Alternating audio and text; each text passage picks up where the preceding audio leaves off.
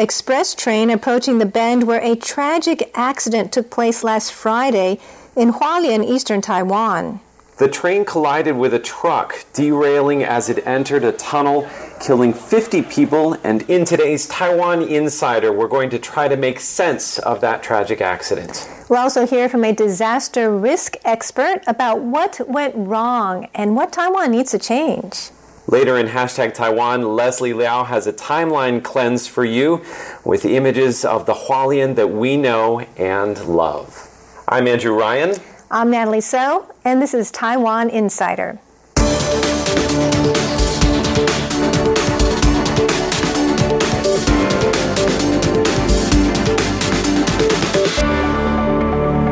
Authorities in Taiwan have finally finished removing the wreckage from the tunnel at the site of last Friday's train crash.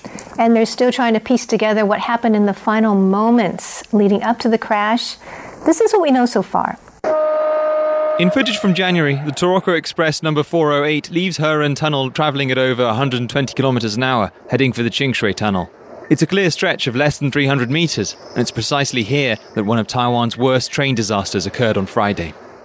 The distance between the tunnel and the truck was 250 metres. Taroko trains normally cover that in less than 7 seconds. Taiwan Transportation Safety Board chairperson Yang Hongzhi says there simply wasn't enough time to stop the train. After analysing the train's CCTV footage, he says the driver reacted within 4 seconds, but by then the train had travelled nearly half the distance. Yang says no matter what the driver did, he couldn't have stopped the train from hitting the truck. Yang says the accident was made worse by the fact that the train then entered a second tunnel. He says that's why the left side of the train was so severely mangled. The Taiwan Transportation Safety Board is reviewing footage from the train's cameras and conducting 3D scans of the area in the hope of shedding more light on the cause of the accident. Joining us now in the studio is RTI reporter Stash Butler, who has been looking into the details of last Friday's crash. What do you have for us, Stash? That's right. Well, we've mostly been looking at what happened to the train in the moments leading up to the crash. But, what about the truck that fell onto the tracks, right? Well, there are some things that we don't really know, and then there are some things that we do know for sure. So I want to take you back and look back at one single frame from the video that you've just seen. What we're seeing here is the back end of the train after it derailed and entered the tunnel. And we can see a construction site above and to the right of the track. Now, the truck was in this construction site before it slid down onto the tracks. We know it arrived there about half an hour before the crash. But the thing is, it wasn't meant to be there in the first place. It was a public holiday and there was no work planned for that day. The Transportation Safety Board then says that the truck attempted to make a tight corner turn down the access ramp in the last minutes before the crash. It started around here, made it to here, and ended up here. And you can see very clearly where the truck slid down the embankment. Now, the Safety Board says that the truck slid down just over 1 minute before the collision with the Taroko Express. Now, why exactly did it slide down, and was the handbrake engaged? That's something we probably will never know for sure because the vehicle was mostly destroyed in the collision. But what we do know is that there wasn't the necessary safety measures in place to stop this kind of accident from happening. If you look at the pictures, you can see there aren't any barriers between the construction site and the tracks or anything like that. Now, I'm curious a little bit about the driver. Can you tell us more about him? Yeah, well, so authorities have detained both the driver and one other person that was also present at the site. The slightly worrying thing is that the driver of the vehicle was also the person who was, in charge of safety for this whole site. So who's to blame for the accident? Well, it's not just the driver. I spoke with a disaster risk expert at National Jiao Tong University, Associate Professor San Xunyi, and this is what he had to say. There are 3 parties involved in such a construction site. There is a design and oversight consulting company, there is a general contractor, and there is a dedicated project management team. Okay? And these parties are responsible for identifying or recognizing the risk at the construction site. They should bring up a different way to prevent the accidents from happening. Okay? For example, if you have an access ramp that's close to the tracks, then you may need to install preventative barriers along the ramp. So even if the equipment or truck will slip, it will not slip down the ramp. For us, it is just a failure of setting up all these multiple layers of defense to prevent the accidents from happening. What do you think can be done and should be done to prevent future accidents like this? Okay. Comparing to Rapid Transit Company or Taiwan High-Speed Rail Company, Taiwan Rail Company is an old company. It lacks modernized safety management systems from the construction of the rails, from buying trains, from maintenance and operation, and so on. So it needs to reorganize its structure and set up a dedicated safety management department and maybe adapt modern safety standards and try to modify its current regulation systems and operating systems. I think currently this is the most important issues that they need to look at, and they can do it right away. You know, just a couple years ago in 2018, there was a derailment in Yilan. Have you seen any progress since that derailment? They have a so-called full examination of TRA, and they listed more than 100 issues that need to be addressed. According to the Executive Yuan, they have done maybe 100 items, but unfortunately, these 100 items or more than 100 items are all patchworks. They didn't really look at the systematic problem at the core of the TRA. Okay, so they didn't address the issues. For example, need to set up a safety department within, and or adapting a new safety codes. They didn't do any of that. They may need to hire experts from maybe from the universities, or maybe they even need to have experts from, for example, from Britain or France, those companies, or Japan. Okay, all of these companies that running railways around the world have more advanced safety management systems than TRA. Maybe they should seek their help. Professor San also thinks Taiwan needs an overhaul of its safety culture. Most of us, or most of Taiwanese people, didn't pay too much attention to safety. Okay, we violate safety regulations every single day. That's an underlying theme of this accident. Unfortunately, there's no simple way to improve or to culture the so-called safety culture. We need to do this by education, basically, but maybe through legal systems or safety regulations. But more importantly, is still the education, especially family education. The parents themselves may not be the best role model for the kids, because every day our parents double park or make crazy U-turns while they drop off their kids or pick up their kids from schools, and they feel comfortable with that.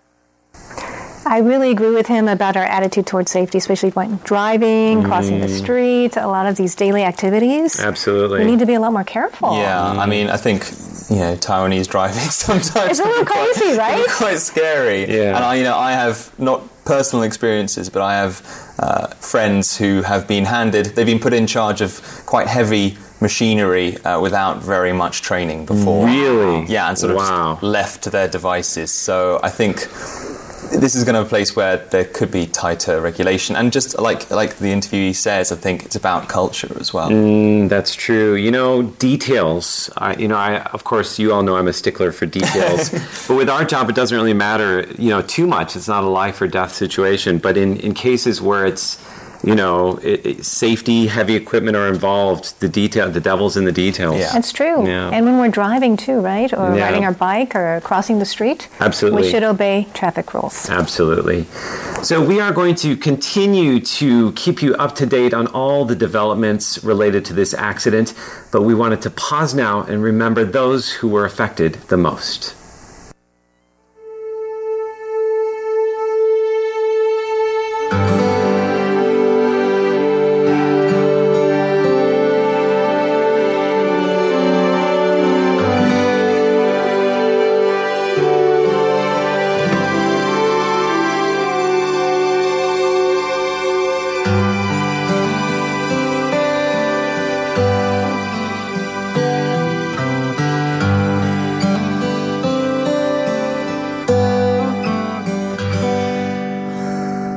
脚步未完成的旅途，已是天天游子的地图。行过断崖，夜夜安然无恙，转过身，天涯就在近处。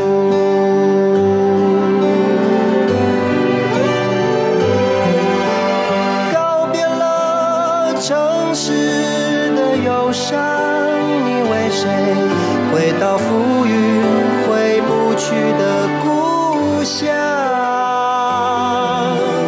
征服了年华的孤独，我为谁投入异乡寻消失的彩虹？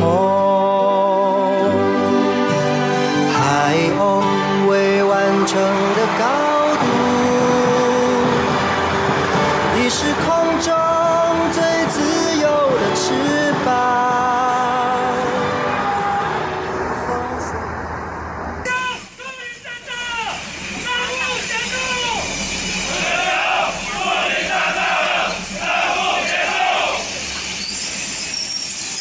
是一座岛，曲曲折折，起点也是终站。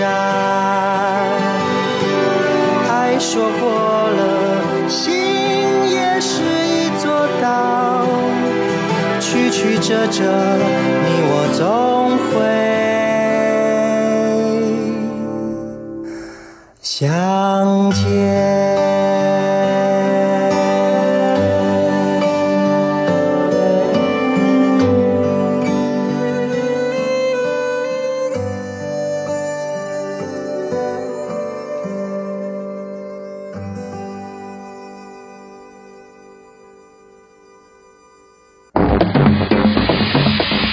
The story on everyone's mind this week is the train accident that happened in Hualien. Now, when a tragedy like this happens, the natural instinct is going to be to try and make sense of how this all happened. And here on Taiwan Insider, we're going to do our best to walk you through it. But it's also important to have a timeline cleanse, and that's exactly what we're going to do today here on #Taiwan. I'm going to show you another side of Hualien. First, have a look at this picture. This isn't a stock photo. I took this in Hualien, no filter, no elaborate equipment. Hualien is just that photogenic. Hualien County is on Taiwan's eastern coast. It's the country's largest county by area. It is home to so much beautiful, Insta-worthy scenery. In fact, today, I'm going to overload you with beautiful pictures of Hualien that I found on social media. Hualien is known for its ocean scenery. The water out there is crisp and clear. The color is unlike anything I've ever seen. The mountainous terrain offers unhindered views of the Pacific Ocean stretching out to the horizon. If you're more of a beach person, then head over to Qixingtan Beach. I mean, just look at that. It's got everything. Mountains, clouds, land, and ocean. Go ahead. Take a good look at that picture. Take a good 5-second look at that picture and tell me it doesn't have all the elements of great, beautiful natural scenery. If you're more into nature, then Ma Tai An Wetland Ecological Park is the place to be. Spoiler alert, that's in Hualien too. Taroko Gorge is my absolute favorite place in Taiwan because it looks like something out of a fantasy novel. There are caves, cliffs, embankments, hiking trails, a big river, drawbridges, just everything you could possibly want out of a nature excursion. Hualien is filled with so many other picturesque places like tea plantations, hot springs, forests, and lakes. And if you need pictures of puppers, and I know I do, then Hualien's got that too. I just love those images of Hualien. It's so beautiful there. It is. It's one of the most beautiful places in the country. So thank you, Leslie, for bringing us a timeline cleanse. We sure need it. Yes. And now let's take a look at some of the other stories on our radar.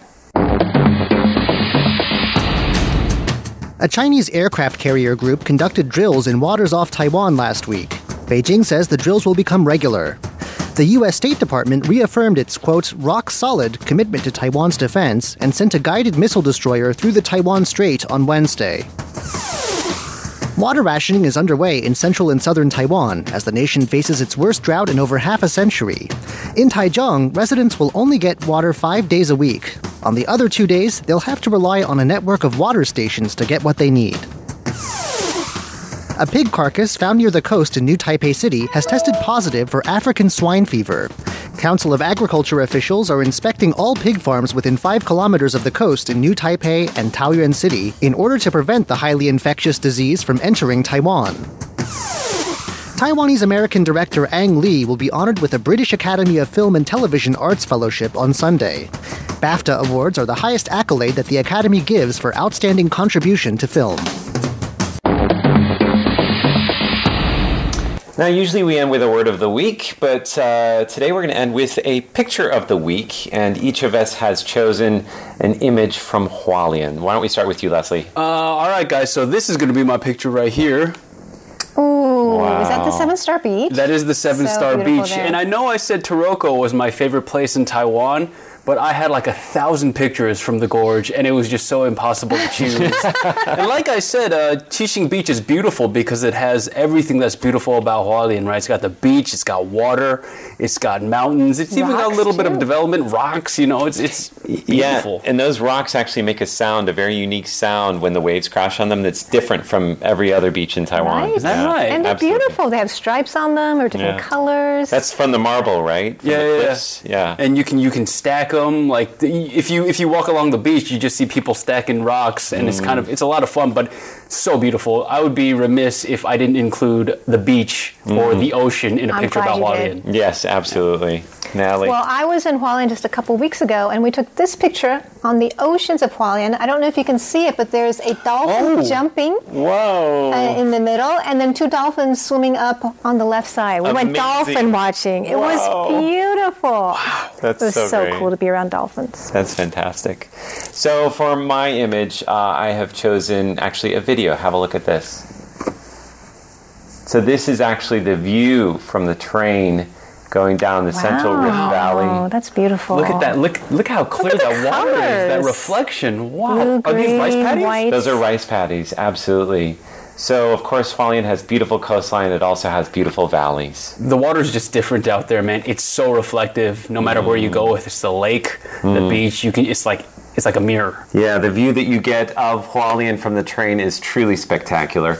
Well, we want to thank you for joining us for this edition of Taiwan Insider. Be sure to connect with us on social media. Yes, do leave a comment. We would love to hear from you. And like us, subscribe. For Taiwan Insider, I'm Natalie So. I'm Leslie Liao. And I'm Andrew Ryan. We'll see you next week.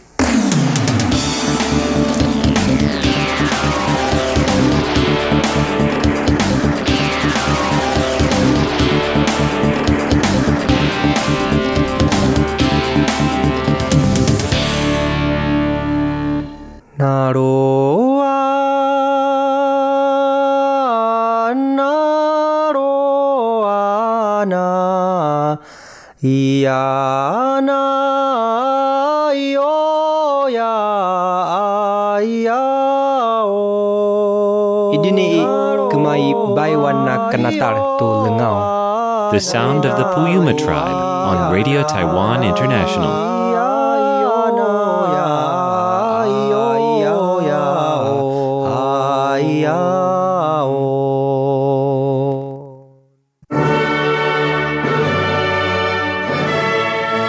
Dinner is served. Join Andrew Ryan and Ellen Chu as they sample their way through Taiwan's culinary delights. Andrew, I thought we said no more intestines. That's on Feast Meets West. Every Saturday, only on Radio Taiwan International. Radio for refined palates.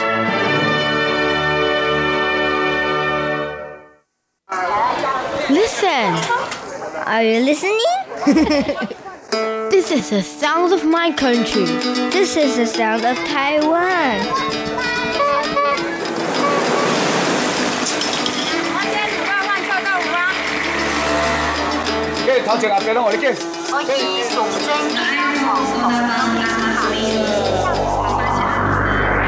Taiwan, a small island with a whole world of sounds.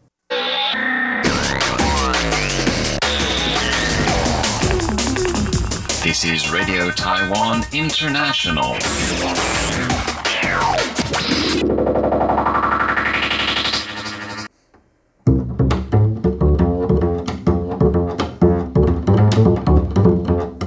Taiwan Today with Natalie So.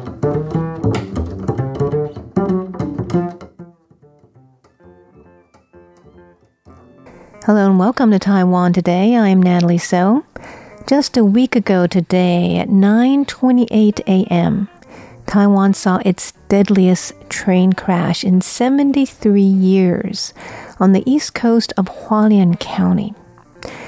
A crane truck at a construction site above the train tracks fell down a slope onto the train tracks just minutes before a train came by. It derailed the train as it went into a tunnel, causing 50 deaths and over 200 injured. This was not the only train wreck in recent history. In October 2018, Taiwan saw another train derailment in Yilan, killing 18 people and injuring nearly 200. Now, how safe are Taiwan's trains, and what went wrong last Friday? Well, today I speak with a disaster risk management expert at National Jiao Tong University, Associate Professor of Civil Engineering, San Xunyu. We talk about what's missing in Taiwan's risk management and safety systems. Can you tell us what went wrong at this accident? Obviously, there shouldn't have been a truck parked on a slope right above the train tracks, right? No. The failure is caused by the failure of the safety management system at the construction site. We have labor safety regulations that inhibit parking any equipment or crane trucks on sloping ground. For access ramp into the construction site, we need to have preventative measures to prevent slipping off the ground of the truck.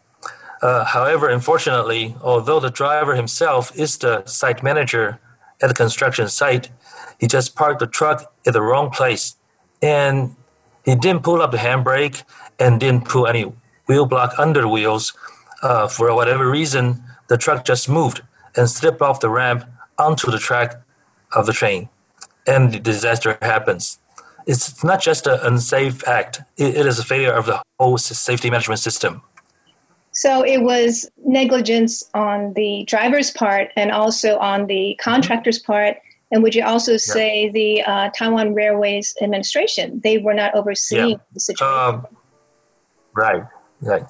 This is a very high-risk construction site because we have construction undergoing, and there's another site just adjacent to the construction site. There's a railroad track with train running on it. So it's a high-risk site. There are three parties involved in such a construction site. There is a design and oversight consulting company, there is a general contractor, and there is a dedicated project management team. Okay? And these parties are responsible for identifying or recognizing the risk at the construction site. And they need to do a complete risk assessment, and they should have bring up safety issues, and they should have bring up different ways to prevent the accidents from happening. Okay, for example, if you have an access ramp that close to the tracks, then you may need to install preventative just traffic barriers along the ramp. So even if the equipment or truck will slip, it will not slip down the ramp. And also, if you have assigned any workers to monitor the traffic or the movement of the truck or the equipment, then you will see if the truck moving down the ramp and off the slope, so you can just send out alarms to signal the accident's coming. And so for us, it is just a failure of setting up all these multiple layers of defense to prevent the accidents from happening. I know there have been a lot of calls for the Taiwan Railways Administration to be privatized, because actually they're the ones who should be overseeing these construction companies, right? And who perhaps should have some alarms. They contracted out the work to these contractors and also dedicated project management teams. So Taiwan Rail, he is the ultimate risk owner, but it is not directly responsible for this accident that has happened. Privatization of TRA is a big issue because it's a big organization. It has a lot of assets. But currently, the most important issue is the modernization of the organization and strengthening the safety management system instead of just go into privatization. What do you think can be done and should be done to prevent future accidents like this? Okay, comparing to Rapid Transit Company or Taiwan High-Speed Rail Company, Taiwan Rail Company is an old company. It lacks modernized safety management systems from the construction of the rails, from buying trains, from maintenance and operation, and so on. So it needs to reorganize its structure and set up a dedicated safety management department and maybe adapt modern safety standards, for example, the European Code EN 50126, okay, and try to modify its current regulation systems and operating systems so there are cross-department issues can be solved. I think currently this is the most important issues that they need to look at, and they can do it right away. So it looks like they need an overhaul of their whole system. Do you think especially regarding the safety management? Right. So, just a couple years ago in 2018, there was a derailment in Yilan. And there was a review that found that there were about 50 things that they could have done to prevent that accident. And they gave them over 20 suggestions of things to do. And also they did suggest that they have an AI surveillance system, right? Right. But have you seen any progress since that derailment? They have a so-called full examination of TRA, and they listed more than 100 issues that need to be addressed. According to the Executive Yuan, they have done maybe 100 items, but unfortunately, these 100 items or more than 100 items are all patchworks. They didn't really look at the systematic problem at the core of the TRA, okay? So they didn't address the issues, for example, need to set up a safety department within or adapting a new safety codes. They didn't do any of that. Okay, these are all patchworks. And as for the surveillance system, it is a good idea, but the surveillance system that TRA talk about is for the landslides. The landslides are occurring alongside the railway tracks, because the landslide, there will be a massive slip of rocks and soils that inhibits the train moving. That is a big issue. So they only look at like 25 sites that cannot be improved by engineering methods to prevent the landslide, and they set up the surveillance system. But for the accidents just happened on Friday, since it's a temporary site, it's a construction site, so the TRA or any construction company will not invest a huge money to establish a high-tech, or you can say, surveillance system. For regular surveillance systems that under maybe 100 million NT dollars, it is not accurate enough, okay?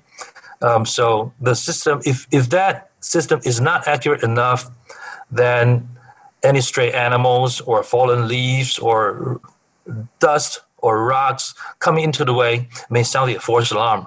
And it will maybe cause another accident of the running train because you need to have an emergency stop. Okay, so the major problem comes from the human error or human system. It cannot be fully solved by technology. Technology is only an accessory to solving the problem. So we need to look at the core of the problem. It's the human system inside TRA, not just the technology part. So we need to look at that and address that issue at the start, at the root. Yeah. So safety is not something that they value at its core then? Yeah, unfortunately. Everybody say that safety is important, but they didn't really invest money or human power to address that safety issue. Yeah. So do you think that anything will change after this accident? We don't know.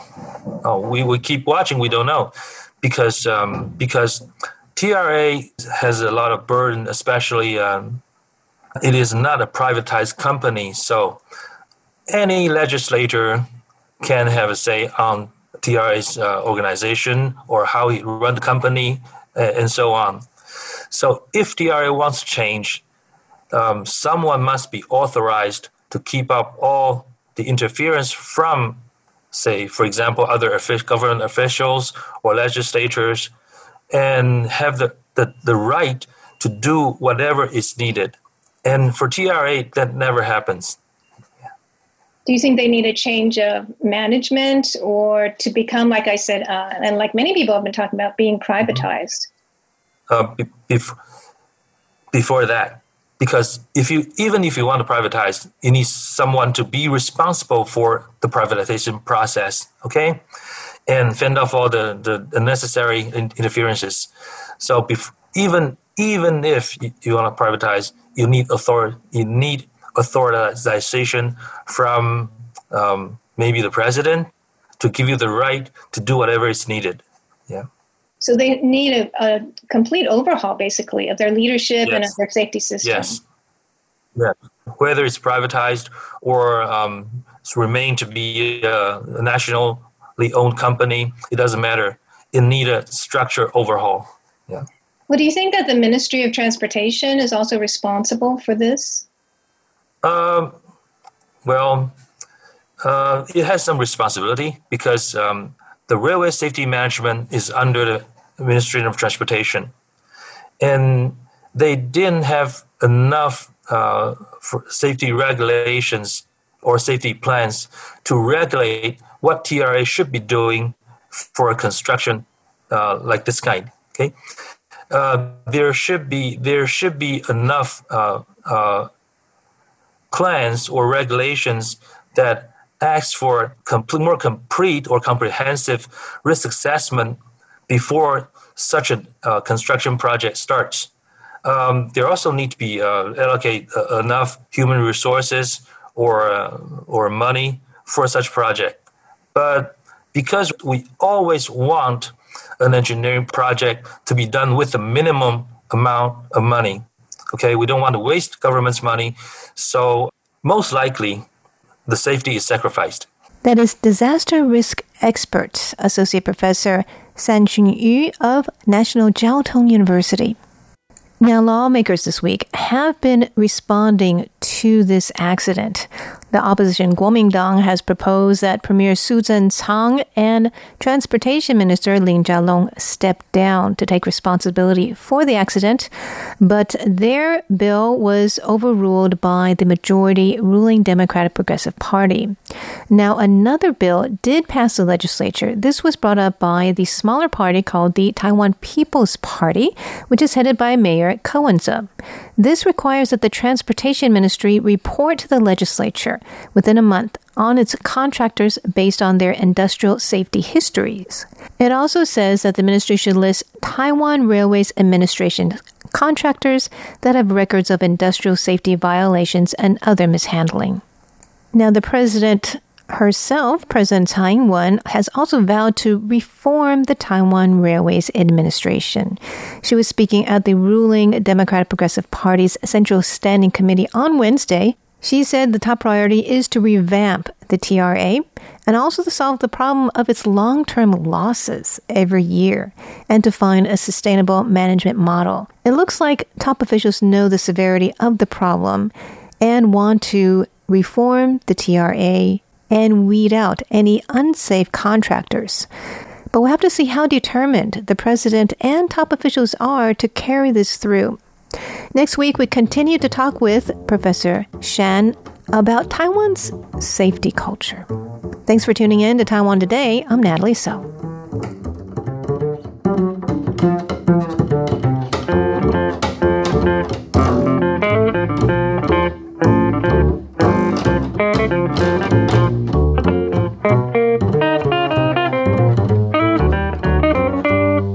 For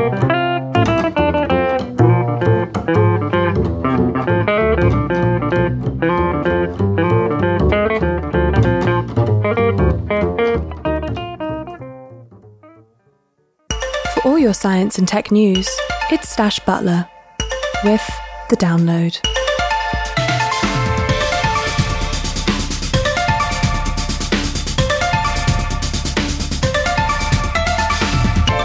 Welcome to The Download, a brand new show from Radio Taiwan International covering all the latest developments in science and technology. I'm your host, Stash Butler, and I'll be taking you through everything you need to know. In this episode, I speak to Clara Gillespie about the potential risks associated with the contentious Datan gas terminal planned for northern Taiwan. It turns out that it's a tricky issue for everyone involved on an environmental, economic, and political level. All that and more coming up on The Download.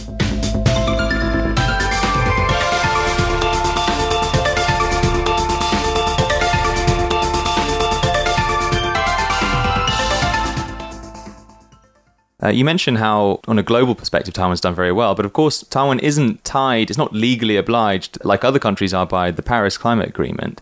You know, how has it set its own goals? Or do you know much about the goals that it's set for itself and how those compare to other countries? Absolutely. So Taiwan is not directly a member of the Paris Climate Accord, nor is it a member of the International Energy Agency or some of the other big places where these energy policy questions and debates occur. Taiwan is a member of APEC, and that's really important in terms of its Energy Cooperation Task Force in particular, and some other ways that countries are trying to work together, both on scaling up new technologies and sharing best practices. Now, for not being in the Paris Climate Accord officially, Taiwan has nonetheless set its own targets for where it wants to get to. Its initial targets included reducing its CO2 emissions by about half in 2025 compared to 2005 levels. Now, stretching that out, a lot of countries are currently looking at what their revised Paris climate commitments look, and Taiwan in the end of 2020 also started the review process of what that should look like for the country, with China, Japan, and others setting ambitious net zero targets. That's one of the questions that Taiwan is also looking at right now. How do you actually get to net zero carbon emissions in 2050? And again, with that really complex set of challenges that's got to take place. To my knowledge, those discussions on what the plan will look like are ongoing, but I would anticipate momentum there in the next few months. Going back to specifically the gas terminal and talking about how you've got these two terminals, or at least there's a lot of things working at 100% or over 100%, as you say. And the government has talked about risks of power shortages, particularly in northern Taiwan. Now, how real is that risk? How severe is that risk? I think the risk is very real, but the level of risk and the source of the risk varies. So, for example, one of the sources of risk that Taiwan faces is just generally how well does the grid operate? Are there potential bottlenecks, potential choke points, things where it's not just that infrastructure is aging and struggles to keep up, but you also have potential human failures or human errors that can have broader knock-on effects in the larger system. This is what Taiwan went through in 2017, where you had the country blackouts that were not necessarily because the grid itself failed, but because people in the system did things a little bit incorrectly. But nonetheless, the points of failure were a larger bottleneck for other parts of the country, so it had knock-on effects. So to your point, the government has been saying there are some concerns on if there will be bottlenecks for northern Taiwan in particular. I think that's accurate. The other terminals that are under construction, I believe, are in Kaohsiung and other parts of the central countries,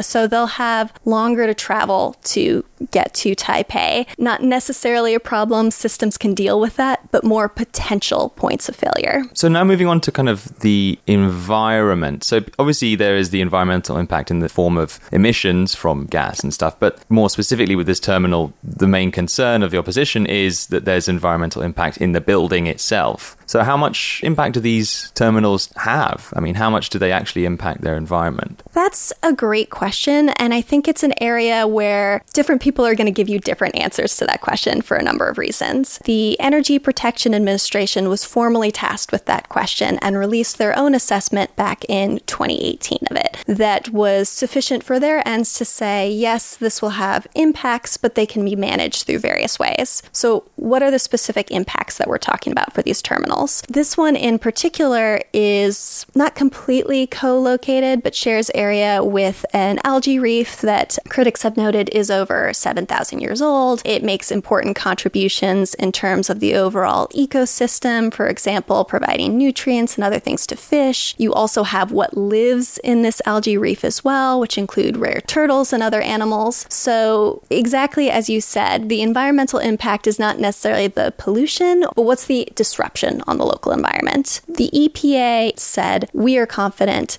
that the terminal can be managed through a number of reasons to mitigate and minimize this impact. For example, working with CPC to reduce the overall area that would overlap with the reef, setting up local funds. So it's not just that you have a terminal in the area, but you're actually reinvesting and improving the environment. Opponents have noted at the end of the day, you're still talking, though, about some kind of impact on this area. And I think for them, the bigger questions are some of those unknowns. Is this potentially, yes, less significant than the overall area of impact would have been, but still something that could set off ripple effects in the overall health of the reef or in the overall patterns of where animals live in it? Now, obviously, with this event, we've seen that there is obviously a political element at play here, where we've got the KMT, that's the party in opposition, joining the kind of protesters, joining the environmentalists who are protesting this construction. How much do you think that is a kind of a moment of political opportunism? Because,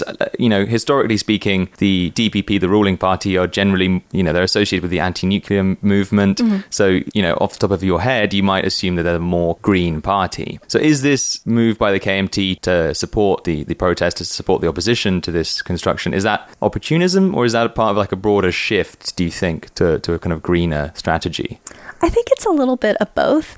I mean, so the DPP has pointed out that actually momentum on this terminal began when the KMT was in power. So the opposition is not necessarily inherently something that's always been of their viewpoint.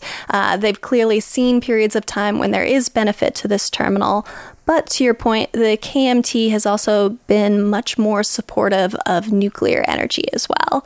So the decision point comes down to what you see as the biggest risk and trade-off. Are you willing to think about ways that you mitigate the impact on the reef but still build the LNG terminal because you see nuclear as the bigger risk? Or are you comfortable with a scenario where you'll only accept zero environmental impact because nuclear presents a viable alternative? And the KMT fits in that space a little bit more. Inevitably, there is a little bit of politics at play, right? You have elections coming up. It is something where you see growing public support for both pushing back on the terminal, but also the scenario where there might be a little bit of wiggle room on the nuclear issue. So the KMT does have several scenarios where they could line up a winning political strategy behind it. What are the options for the DPP, and do they pivot back to nuclear? Is that an option for them, or do they push forward against what seems like at least some of the public's will to stop this plant? I think we're still a ways away from knowing what the outcome of the referendum would be on the LNG terminal. So if this referendum does lead to a vote that says the public is in support of moving this terminal, then there are two key decision points for the DPP. One is, can you just move the terminal? And I think the answer to that is maybe, but what's the timeline for that environmental review look like? How useful is that going to be? Are there challenges in the interim? The other potential scenario, as you pointed out, is staying with nuclear a little bit longer. And that 2025 deadline is made in line with some of the existing power, or all of the existing power plants, aging out of their current plans. So the DPP would not necessarily have the option of just stretching out the status quo. They would actively have to do something a little bit more to approve those plants staying beyond their current life cycle. And we've seen periods of time, not just in Taiwan, but as I mentioned earlier, Japan Japan and South Korea, where it might seem like the ruling party in government is all in on one direction on nuclear, but lined up against various realities, countries do reprioritize. That was Clara Gillespie from the National Bureau of Asian Research speaking about the potential pitfalls of the Datan gas terminal in northern Taiwan. And that's all we have time for this week. Tune in for next week's episode with me, Stash Butler, on The Download.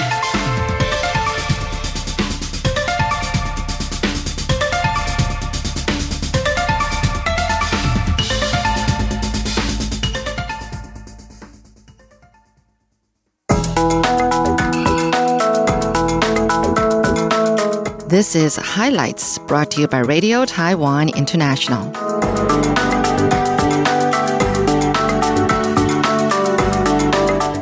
Who's to blame for the accident? Well, it's not just the driver. I spoke with a disaster risk expert at National Jiao Tong University, Associate Professor San Xunyi, and this is what he had to say. There are three parties involved in such a construction site. There is a design and oversight consulting company, there is a general contractor, and there is a dedicated project management team. Okay?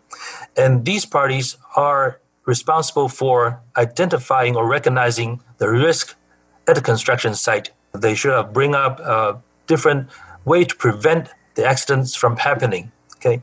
For example, if you have an access ramp that's close to the tracks, then you may need to install preventative barriers along the ramp.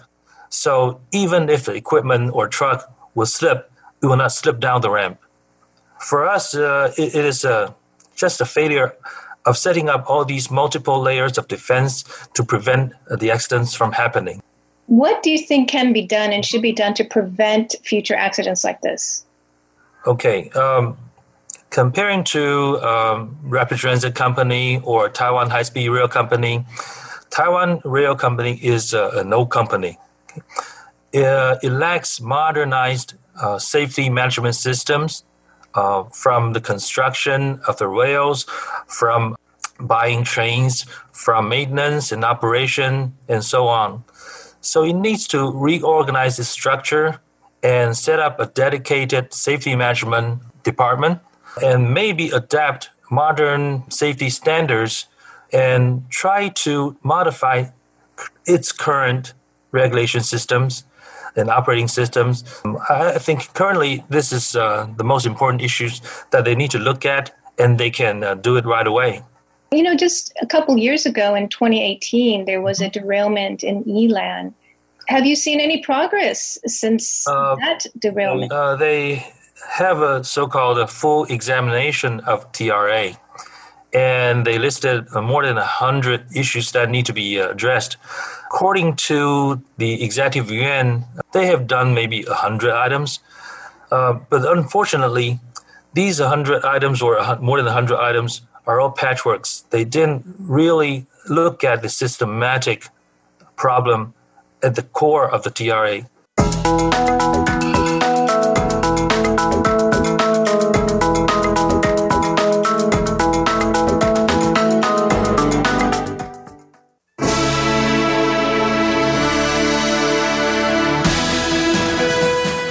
Thank you for listening to Radio Taiwan International, broadcasting from Taipei, Taiwan. Check out our website at english.rti.org.tw. Again, that's english.rti.org.tw for the latest news and features from Taiwan. You can also listen to our programs and watch videos as well. Our 60-minute English language program can also be heard every day at the following times and frequencies. In southern China and South Asia from 1600 to 1700 UTC on 9405 kHz. Again, that's in southern China and South Asia from 1600 to 1700 UTC on 9405 kHz. And in Southeast Asia from 0300 to 0400 UTC on 15320 kHz. Again, that's in Southeast Asia from 0300 to 0400 UTC on 15320 kHz. We'd love to hear from you. Please send your comments to P.O. Box 123-199, Taipei, Taiwan. Again, that's P.O. Box 123-199, Taipei, Taiwan. Or send an email to rti@rti.org.tw. Again, that's rti@rti.org.tw. Also, visit us on Facebook. The address is fb.me/Radio Taiwan International. Once again, on Facebook, we're located at fb.me/Radio Taiwan International for videos, photos, and news of interest from Taiwan. Thank you once again for listening to Radio Taiwan International.